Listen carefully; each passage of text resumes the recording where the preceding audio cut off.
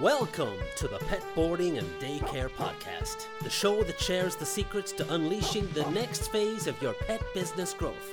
Get ready for expert insights, inspiring business owner stories, and pet care industry news right here on the Pet Boarding and Daycare podcast in association with Barkley.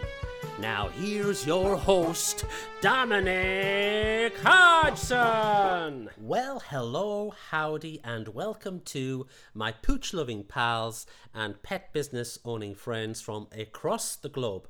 I'm your host, Dom Hodgson. This is the Pet Boarding and Daycare podcast, and boy, have we got a fun-filled show for you today.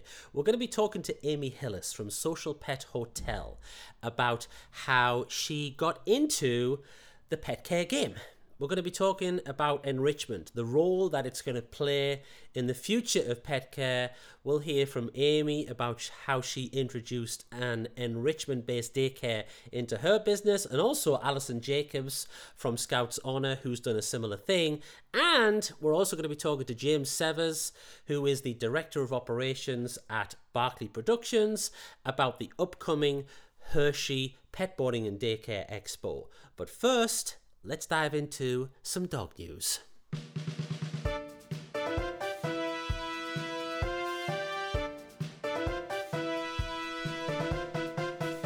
Dog news. Now, I have three crazy canine stories for you today, starting with, does your dog go crazy when certain TV programs come on? Do they start spinning around when you play certain tracks on your hi-fi system? Well, one dog in Inglewood, California got very excited when Metallica came to town. She broke out of her owner's garden. She crossed the road into the Sophie Stadium, and according to pictures shared on social media, she sat and watched an entire Metallica concert. NME magazine said she enjoyed favourite songs such as Barks Eterna, Master of Puppies, and The Mailman That Never Comes. Now, a funny story and a great story for you to share with your pet clients, your dog owning clients, and I think this is a good story to kind of highlight why you should have your pet microchipped, why you should make sure that your dog's yard is safe and the dog is enclosed in there. And with the upcoming holiday season, we're going to have a lot of fireworks. It's a great way to condition your clients to make sure that they keep their dogs safe on lead, because a lot of dogs tend to bolt and go missing, and a lot of them come to an unfortunate end when that happens. So yeah, a funny story, a happy ending for Storm, who apparently really enjoyed the Metallica show, but a great example of how you can take something that's in the news, do a bit of newsjacking, and turn it around to help you promote your different pet services. Story number 2 takes us to Virginia, Burke, Virginia, where a family took their dog home. Their son picked their dog up from the daycare, took him home, and everyone thought that it was just a normal day. You know, they picked up the normal dog from daycare. However, the owner's cats were the ones to tell them that they'd actually picked up the wrong dog. So apparently there was a fight at home. The cats were they weren't bought into the fact that the duplicitous dog had been brought home, and they, in no uncertain terms, let the owners know that this dog was the wrong dog. The owners, they were very understanding with the daycare. Apparently, there are 2 golden retrievers in the daycare that look exactly the same. So this is a mistake that happens fairly regularly in the daycare. And the owners are going to make sure from now on that they check the tongue, because their dog has a specific birthmark on the tongue. And, they were... I thought they were great about it. They weren't too upset with the daycare. They look really alike, and it's very, very difficult. I think this shows the great relationship that the daycare must have with the client, because it would be very easy for a situation like that to escalate, and, people getting upset and threatening various things and lawsuits, etc. But in this case, I think the sensible option prevailed, and they went back, retrieved the correct dog, and they all lived happily ever after. In the final story today, I read it was recently announced that a private jet company have introduced luxury flights for dogs from Dubai to the UK. So K9 Jets is launching its inaugural flight on 26th of September this year. It's going to depart from Al Maktoum International Airport in Dubai and land at a luxury airport in Farnborough in the UK. Now, I talk a lot about Disneyfying your pet business and creating services that affluent dog owners are going to want to buy for their precious pooches. And this is, a fairly extreme example, but I think this kind of thing will become more and more common where dog owners, affluent dog owners, are expecting the same kinds of privileges, the same kinds of luxuries, the same kinds of experiences as the affluent dog owner are able to enjoy. And if you are a pet business owner who isn't thinking about what kind of affluent, attractive, luxury pet services you can add onto your business, then I think you're leaving a lot of money on the table. You're missing out, especially with all of the cost of living crisis, high inflation, rise in staffing costs that's going on now. Marketing your business to these affluent dog owners is a way to protect your pet business, because those are the people that are going to be much less affected by rising costs, all this kind of thing. They have a lot more discretionary income. And yeah, this is something that I did with my own business. It's something that I do with my clients. It's something we'll be talking about in upcoming episodes of the podcast as well. But yeah, if you aren't thinking about how you can offer a luxury service, it doesn't have to be a jet a jet transportation service, but you could think about how can we make a more luxurious version of the daycare or our kennel services or our pickup and drop off options that we have. How can we add a luxury element to this that we can obviously charge more money to, and it's going to be more appealing to affluent dog owners who are prepared to spend more on their pampered, precious four-legged friends. One of the things I always recommend a pet business owner does when they are refining their marketing message is to tell their origin story. Pet business owners often they act too professional in their marketing. They talk about their certifications. They talk about how wonderful the grass is in their facility. They talk about all of the different options that the dog owner can invest in. But often they fail to tell the owner who they are and why they do what they do. And this is really important because people buy people. And one of the features that we're introducing to this show is a Shaggy Doggy origin story. Shaggy Doggy pet business origin story. And I recently caught up with Amy Hillis, who is the Chief Strategy Officer of Social Pet Hotel in North Carolina, which she runs alongside her husband Bill. And Amy kindly shared with me her pet business origin story. Check it out. I never had a dog growing up. My parents wouldn't let me. Me neither. So it's so funny. I tell my parents and I say, this is an overreaction to a repressed childhood. This is what we have here with this whole dog daycare thing. And so, I never had a dog growing up. I wanted one so badly. I had rabbits. When I, went into college, we had, we snuck little hamsters and things in the dorms and all that. We weren't allowed to have pets, but we figured out a way anyway. But I went to Ohio University for my bachelor's degree, and my degree is actually in middle childhood education. And so when I was growing up, I didn't really know what I wanted to do. And so I thought, well, I could be a teacher. I've seen that my whole life being in school. I'm like, I could do that. So I had concentrations in English and math. And then when I graduated college, I went and, I moved to Charlotte, North Carolina, and I got a teaching job. And I taught middle school. I taught 6th grade and 7th grade. And I honestly loved it. The kids were great. And people say this about middle school, like, oh my God, how could you teach middle schoolers? Like, they're crazy. And I always had fun with them. It was a good age. You can joke around with them and they're still open to learning. And so, we had a good time. And then when I was teaching, I also went back and got my master's degree, and I have a master's in school counseling. And so when I finished that degree, I didn't think I wanted to be a school counselor. And I continued on with teaching, and then I moved into a different position. It was called the academic facilitator. And my role there was really linking the school district with the school in terms of curriculum, testing, making sure we were following state standards, working with the teachers to make sure they had the tools they needed to work with their kids. And during that time, I really started to understand the need to individualize learning for children. And so in the educational world, it's called differentiating instruction. Yeah. And so we would, differentiate. Hey, I'm married to a former primary school teacher. I'm familiar with some of these. No, you know all about it then. Yeah. So I don't need to tell you, but yeah.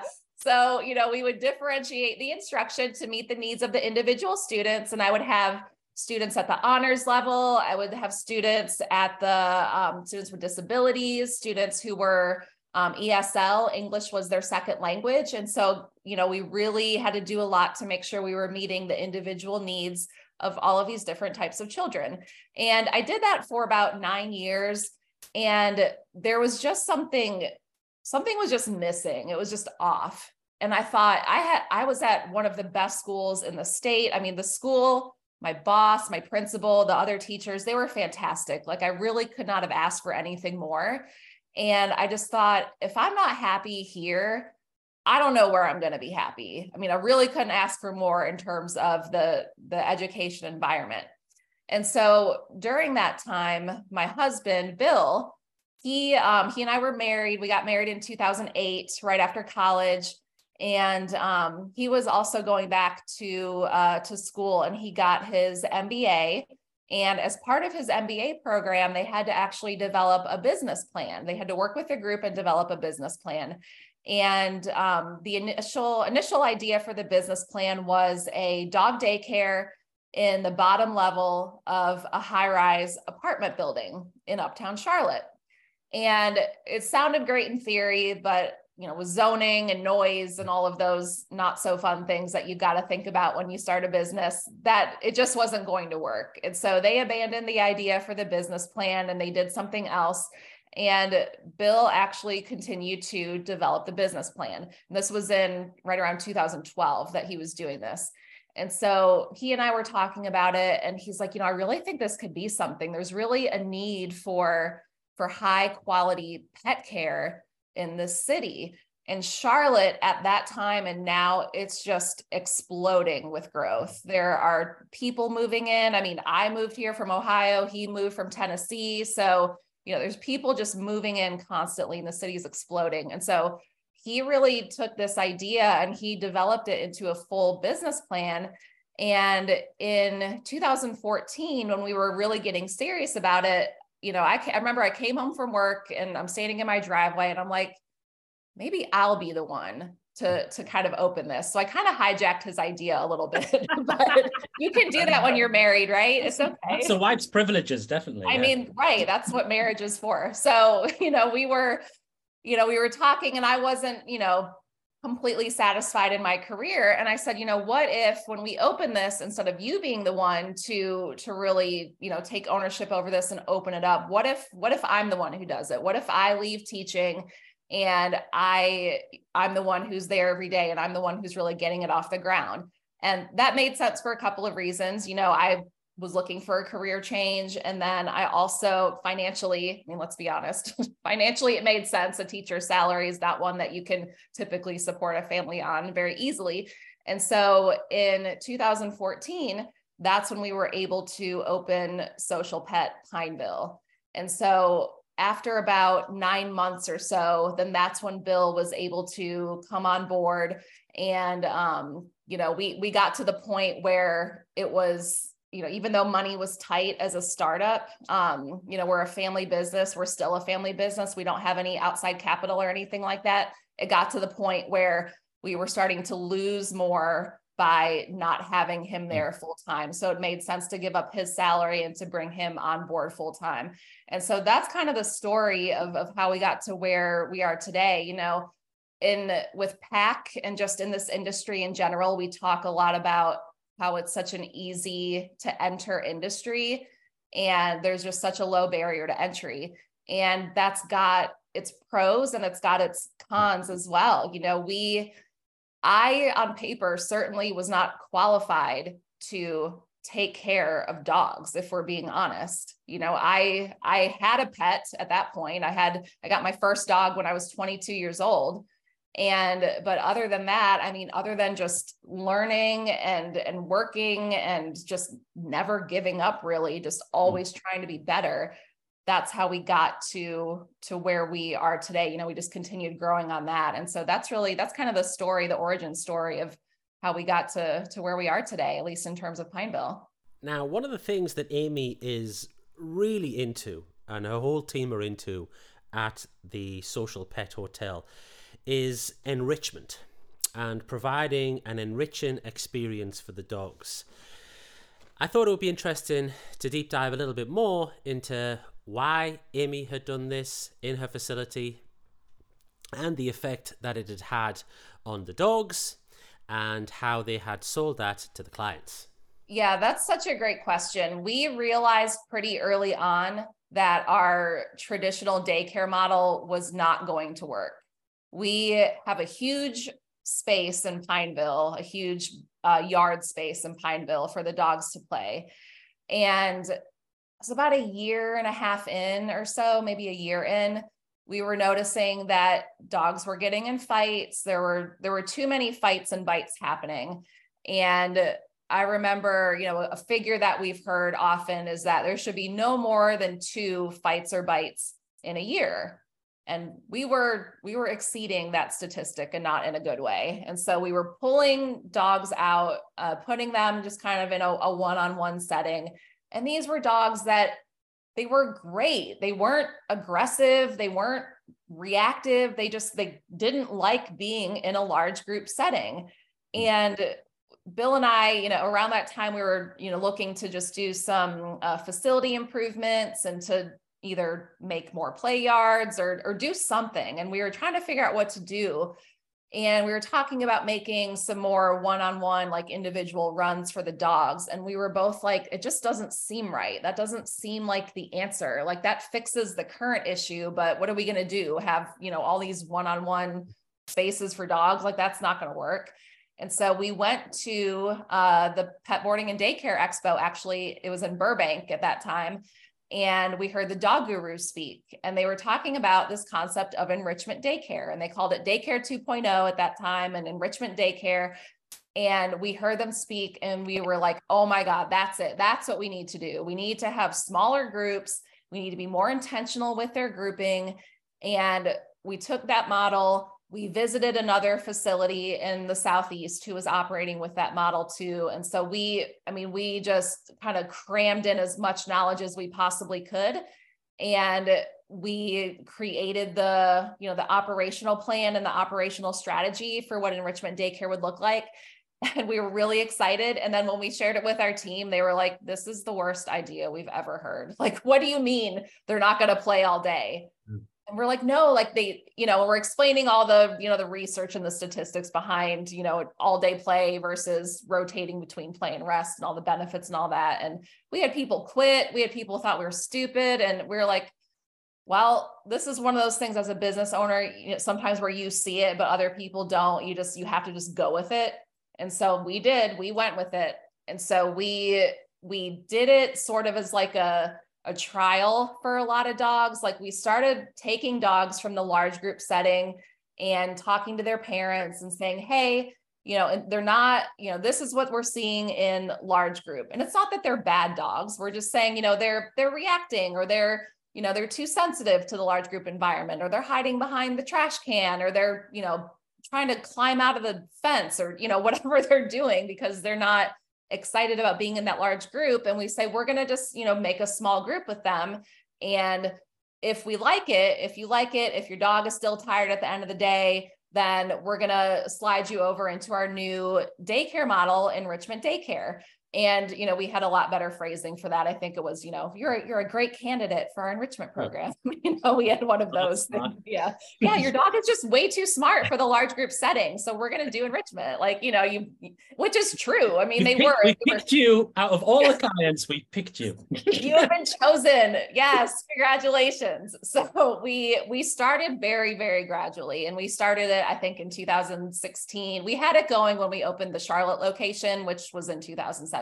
So it was around 16 or 17 that we started it. And it was just very gradual. And we would just do, you know, as we saw dogs not really being successful in that large group environment, we pulled them over to enrichment. From a client perspective, we didn't want it to feel like the dog was being punished or that the client was being punished, because it did cost more to do enrichment compared to the traditional classic play.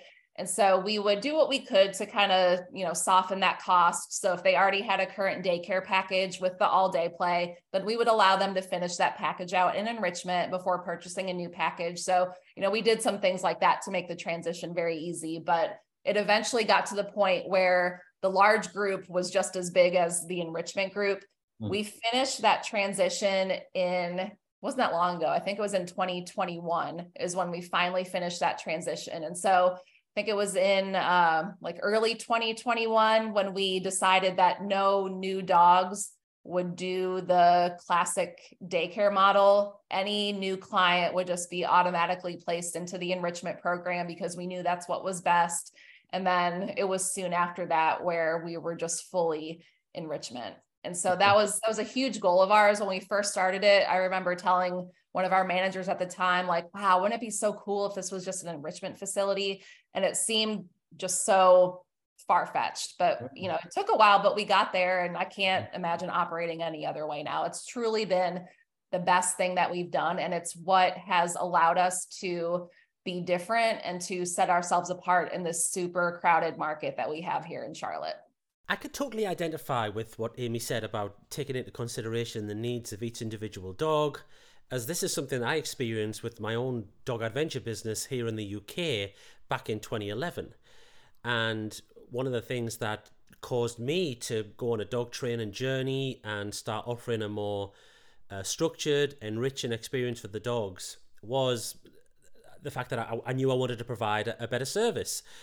Ultimately, this enabled me to charge more money for the service as well. And just like Amy, it helped to differentiate my offering from what everybody else was doing. But I find it very interesting to see how people have arrived at the enrichment experiences that they are offering, which are becoming way more popular. And I think in the future, this is going to be something that almost everyone's going to do. It's going to be a race to see who can offer the most enriching, the most structured, the most school-like experience for dogs in their daycare facility. Someone else who went on a similar journey, similar but slightly different journey to start offering their enrichment experience is Alison Jacobs from Scouts Honor. Let's hear a little bit about how Alison came to offer their enrichment experiences at their facility. We offer 3 different programs, which is the traditional style of day camp, which is just all day in group play, but they do different group enrichment activities with our camp counselors. Or we have hybrid camp and solo camp, which a hybrid camp is a mixture of group play and one-on-one enrichment. Solo camp is just one-on-one enrichments. Cool. And carry on, sorry. Oh yeah, the business idea came to our minds because Kristen and I's dogs had both grown out of traditional daycare. They just got to the certain age where they were getting fussy in group play because they were bored. They didn't have the mental stimulation that they needed. And so it really came to be figuring out what our dogs liked to do and implementing that in a larger setting. So my dogs love agility. So do Kristen's. Every time we do an agility class, Kristen and it's so embarrassing because our dogs just scream the entire time because they just want to get on the agility equipment. Very, very humiliating. But they love it. And swimming, so we have like little splash pools and stuff. And I got a kiddie pool when I was doing Rover and filled it with a bunch of tennis balls, and my dogs just went absolutely nuts. So that's something that we do. Dogs just love playing in a big pool of balls. It's so fun for them. And who wouldn't find a big pool of balls really fun? And when you add in splash pools and other water games into the equation, yeah, you can see why the dogs are going to enjoy this. Now, Alison went on to tell me how the idea to introduce a hybrid daycare program came from a super smart staff member. At first, we started with just 2 programs. Our regular daycare program, where they would do different yard activities like group training sits or do gate work or playing with bubbles. And we started with that and our solo camp program, which was only enrichments all day. And then at some point, I had a manager say, hey, what if we created a program with both of these options? Because we have a lot of dogs experiencing fatigue halfway through the day in group play, which is totally normal. And that is now called hybrid camp. And that is our most popular program. So I have just 2 really fantastic managers that worked at my competitors before. And I feel so lucky to have them, but we have done a lot of management coaching. We're doing more of that now, and working on, they're not scared to give us ideas on how to improve the business. And that is really, really important to have, because I'm not there every single day. I work behind a computer now. I didn't used to, but the first 2 years I was mostly there until really this past winter. So their input on how to improve day-to-day operations has really helped transform us into the business that we are.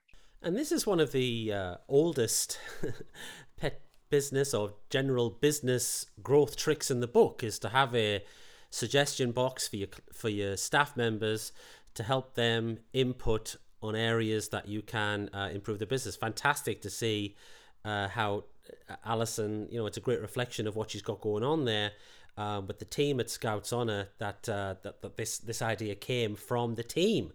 Now, it's one thing to change your services because you want to offer a safer, more responsible service for the dogs. But how do you then sell that service to the clients? Because they're the ones that are spending the money, and there's a certain amount of education that you need to do in order to get them on board so that they don't just bail and go to use any other daycare. We know the benefits. We know that there are huge benefits for the dogs. It's going to make the entire facility safer. How do we sell that service to the clients? Well, I asked Alison about that too. We were actually just talking about this in our last leadership meeting. It used to be so hard to convince a client that day camp wasn't the best fit for their dog, and that hybrid camp was a better fit based off of the dog's breed or the dog's temperament. And now it's just so much easier because we've been doing it for so long. The program's been around for 2 years. People know what it is and they know what to expect. But at the beginning, it was difficult to explain to clients, your dog's not super happy in group play all day. A big pillars of our business are honesty and transparency, and we're able to give that to clients through report cards. If you look at our Google reviews, the top mentioned word is report card. So every single day, every dog that's there gets a digital report card created by our camp counselors that says how they did in the day. And if they're having fun, are they reactive at the gate? Did they snap at another dog? Which activities they enjoyed the best? And those report cards help us communicate with the client how their dog is enjoying what their experience with us. Mm-hmm. So after doing that, being honest in the report cards, it has become a lot easier to sell hybrid camp than it was before. But the concept of enrichment was very, very new. I'm not really sure if there are any other day camps in Indiana that are doing what we do. Interesting. Yeah, there's definitely a period of, or a continuous really education that you have to do with the clients, isn't it, in order to kind of convert them to your way of doing things. And I can see a lot of parallels actually between my own business. Just very quickly, I started my dog adventure business in 2011, and I was classic. Like I was better at marketing than I was at handling the dogs, you know. So I called it Adventures, and we were the first adventure company in the UK, and it was all different. But in truth be told, I didn't have very great control of the dogs that I had because I didn't have enough dog knowledge. So I went on this kind of dog training journey, and this led me to realize that like I should be providing more of the entertainment and the stimulation for the dogs rather than them just kind of getting the fun from each other, you know. But it certainly would make the walk a lot safer. This was way back in 2012, this when I had my like road to Damascus moment. And so for the next 2 years, I kind of tweaked and tested like lots of different ways of interacting with the dogs, and scent games and wild agility and all this enrichment stuff, you know, that's like really coming to the forefront now. And I was like really happy with what I'd managed to create. It was like a different way of doing things, I thought, and a much safer way of doing things. Better for me, better for the dogs, better for the owners, you know, because the dogs were ultimately a lot better behaved. But when I was presenting the service, this is the point I'm trying to make. When I was presenting the service to the clients, it was like, well, you know, we don't do what other dog walkers do necessarily, you know, and I'm not saying theirs is bad or whatever, but like, we don't just take a dog to a field and let them, you know, go crazy like Chuck E. Cheese for like an hour and then take them home, you know. They're with each other and they're, you know, they're socializing and all a bit, but like we're leading the activities, and that was like, it was a difficult sell at first, but when the clients were bought into it, like they loved it, you know, like they loved that we were doing things differently. So I think you do have that kind of conversion problem or conversion challenge, but then once you've got them, they're like your staunchest Raven fans, aren't they then, you know, because then they you know, your clients will be going to their workplaces every day, you know, and or reading the report cards and telling their friends and family and stuff like, oh, you know, little Bonzo, he's done this activity today, or he's done that, and he's doing this, and it's different, you know. It's like I think once you've got them and you've got them bought into your kind of way of doing things, it's like it protects the business as well, you know, because where else are they going to go, you know, like where are they going to go to get the same kind of thing as what you're offering at Scouts Honor? They can't get that anywhere else. Yeah, you nailed it on the head. That's exactly it. Thanks to Alison and Amy for that enriching, enlightening interview. I genuinely think that enrichment activities are going to form a huge part of what we offer as pet care providers, both boarding and kennel or resort facilities. One of the kind of really cool things about attending an expo is the chance you get to see enrichment equipment firsthand. Often there will be suppliers and vendors who are there showing off their different equipment that you can use. And it's also a great opportunity to speak to other pet business owners who are already doing this in their facility, who've already implemented this. That's kind of a good segue for me to remind you, if you haven't already, that you should grab your ticket for the upcoming Pet Boarding and Daycare Expo in Hershey. I'm flying from the UK. There's going to be a ton of ambitious pet business, pet care professionals there. There's going to be a ton of awesome speakers, and like I said, lots of vendors and suppliers on the trade shows as well, for you to, you know, get new ideas for how you can enhance the experience in your facility. Now, I know there's a lot of listeners who are subscribers to the Pet Boarding and Daycare magazine. Maybe you've bought some products from the store in the past, but for whatever reason, you've never got round to attending one of the expos. So to wet your whistle and get you excited and spur you to take that leap and grab a ticket to an upcoming Pet Boarding and Daycare Expo, I thought it would be really interesting to hear from James Severs, who is the Director of Marketing and Client Relations at Barkley Productions. So he could tell us a bit more about how the expos have grown over the years and the type of things you can expect to see and experience whilst you're there. I suppose my biggest role is going out and finding new vendors who really should be a part of our shows, finding advertisers that benefit from being in our publications, and just kind of pulling the whole thing together. I mean, ultimately we're a big matchmaker anyways. Yeah. Whether it's the publications where we're leading with content, so it's good solid article, and I'll find writers and contributors in that sense, pull them in with advertisers, and then also help promote the publication to the end consumer, to our readership. And so really that exact recipe we apply to shows as well. It's really the same formula. Yeah, and it's a hell of an operation you've got now, isn't it? Indeed. Yeah. How many shows do you do a year? So we're doing 10 annual shows across the U.S. COVID kind of threw us for a loop, as it did everyone. And really, we like everyone, we found a new avenue, and that would be online shows. Never even heard of Zoom, of course, before that nightmare. But it's neat because we've really experienced growth. We've brought people into the fold who would never have ventured out of their comfort level to a show, but they would do a show, via Zoom. And now those guys are hooked and they love it. And so they're coming out, to the real deal. And so that's good. Fantastic. And I guess it's enabled you to reach beyond the borders of sizable market, the US and Canada. But we talked yesterday, you got a few UK people who are... Indeed. So that's sort of a separate conversation, but yeah, so we've really been primarily a print publication. They say print is dying, and that's exactly opposite when you talk about very specific, conversations. It's great to hear you say that, because I'm a huge advocate of paper and ink. Yeah, print is fantastic. It just literally, I hate the word niche, but in these niche markets, print is still king. It is a very, very powerful tool. It's not once and done. It's, they keep them. So I've talked to, groomers and pet boarding facilities. They have years worth of them, and they use our publications as resources. They have these new high school kids that roll in, and they have little tabs marked throughout a bunch of issues, and they say, I need you to read these 12 articles overnight, and so they use it as a resource.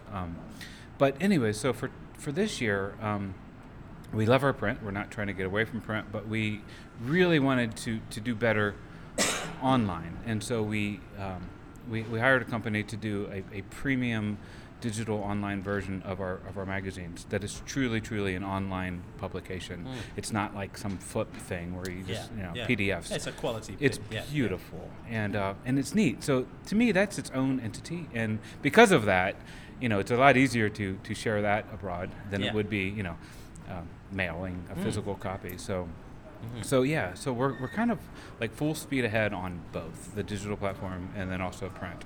Yeah, perfect. But because of that, we have, like you said, we have gained a tremendous amount of readership abroad. Yeah, I'll just pick up on James's comment about being a matchmaker. I attended my first Pet Boarding and Daycare Expo in Vegas earlier this year, and these events they do serve as an opportunity for you to do some kind of business speed dating where you can get to know a lot of other pet business facility owners who are doing a similar kind of business to yours. Maybe they're doing things a little bit kind of differently.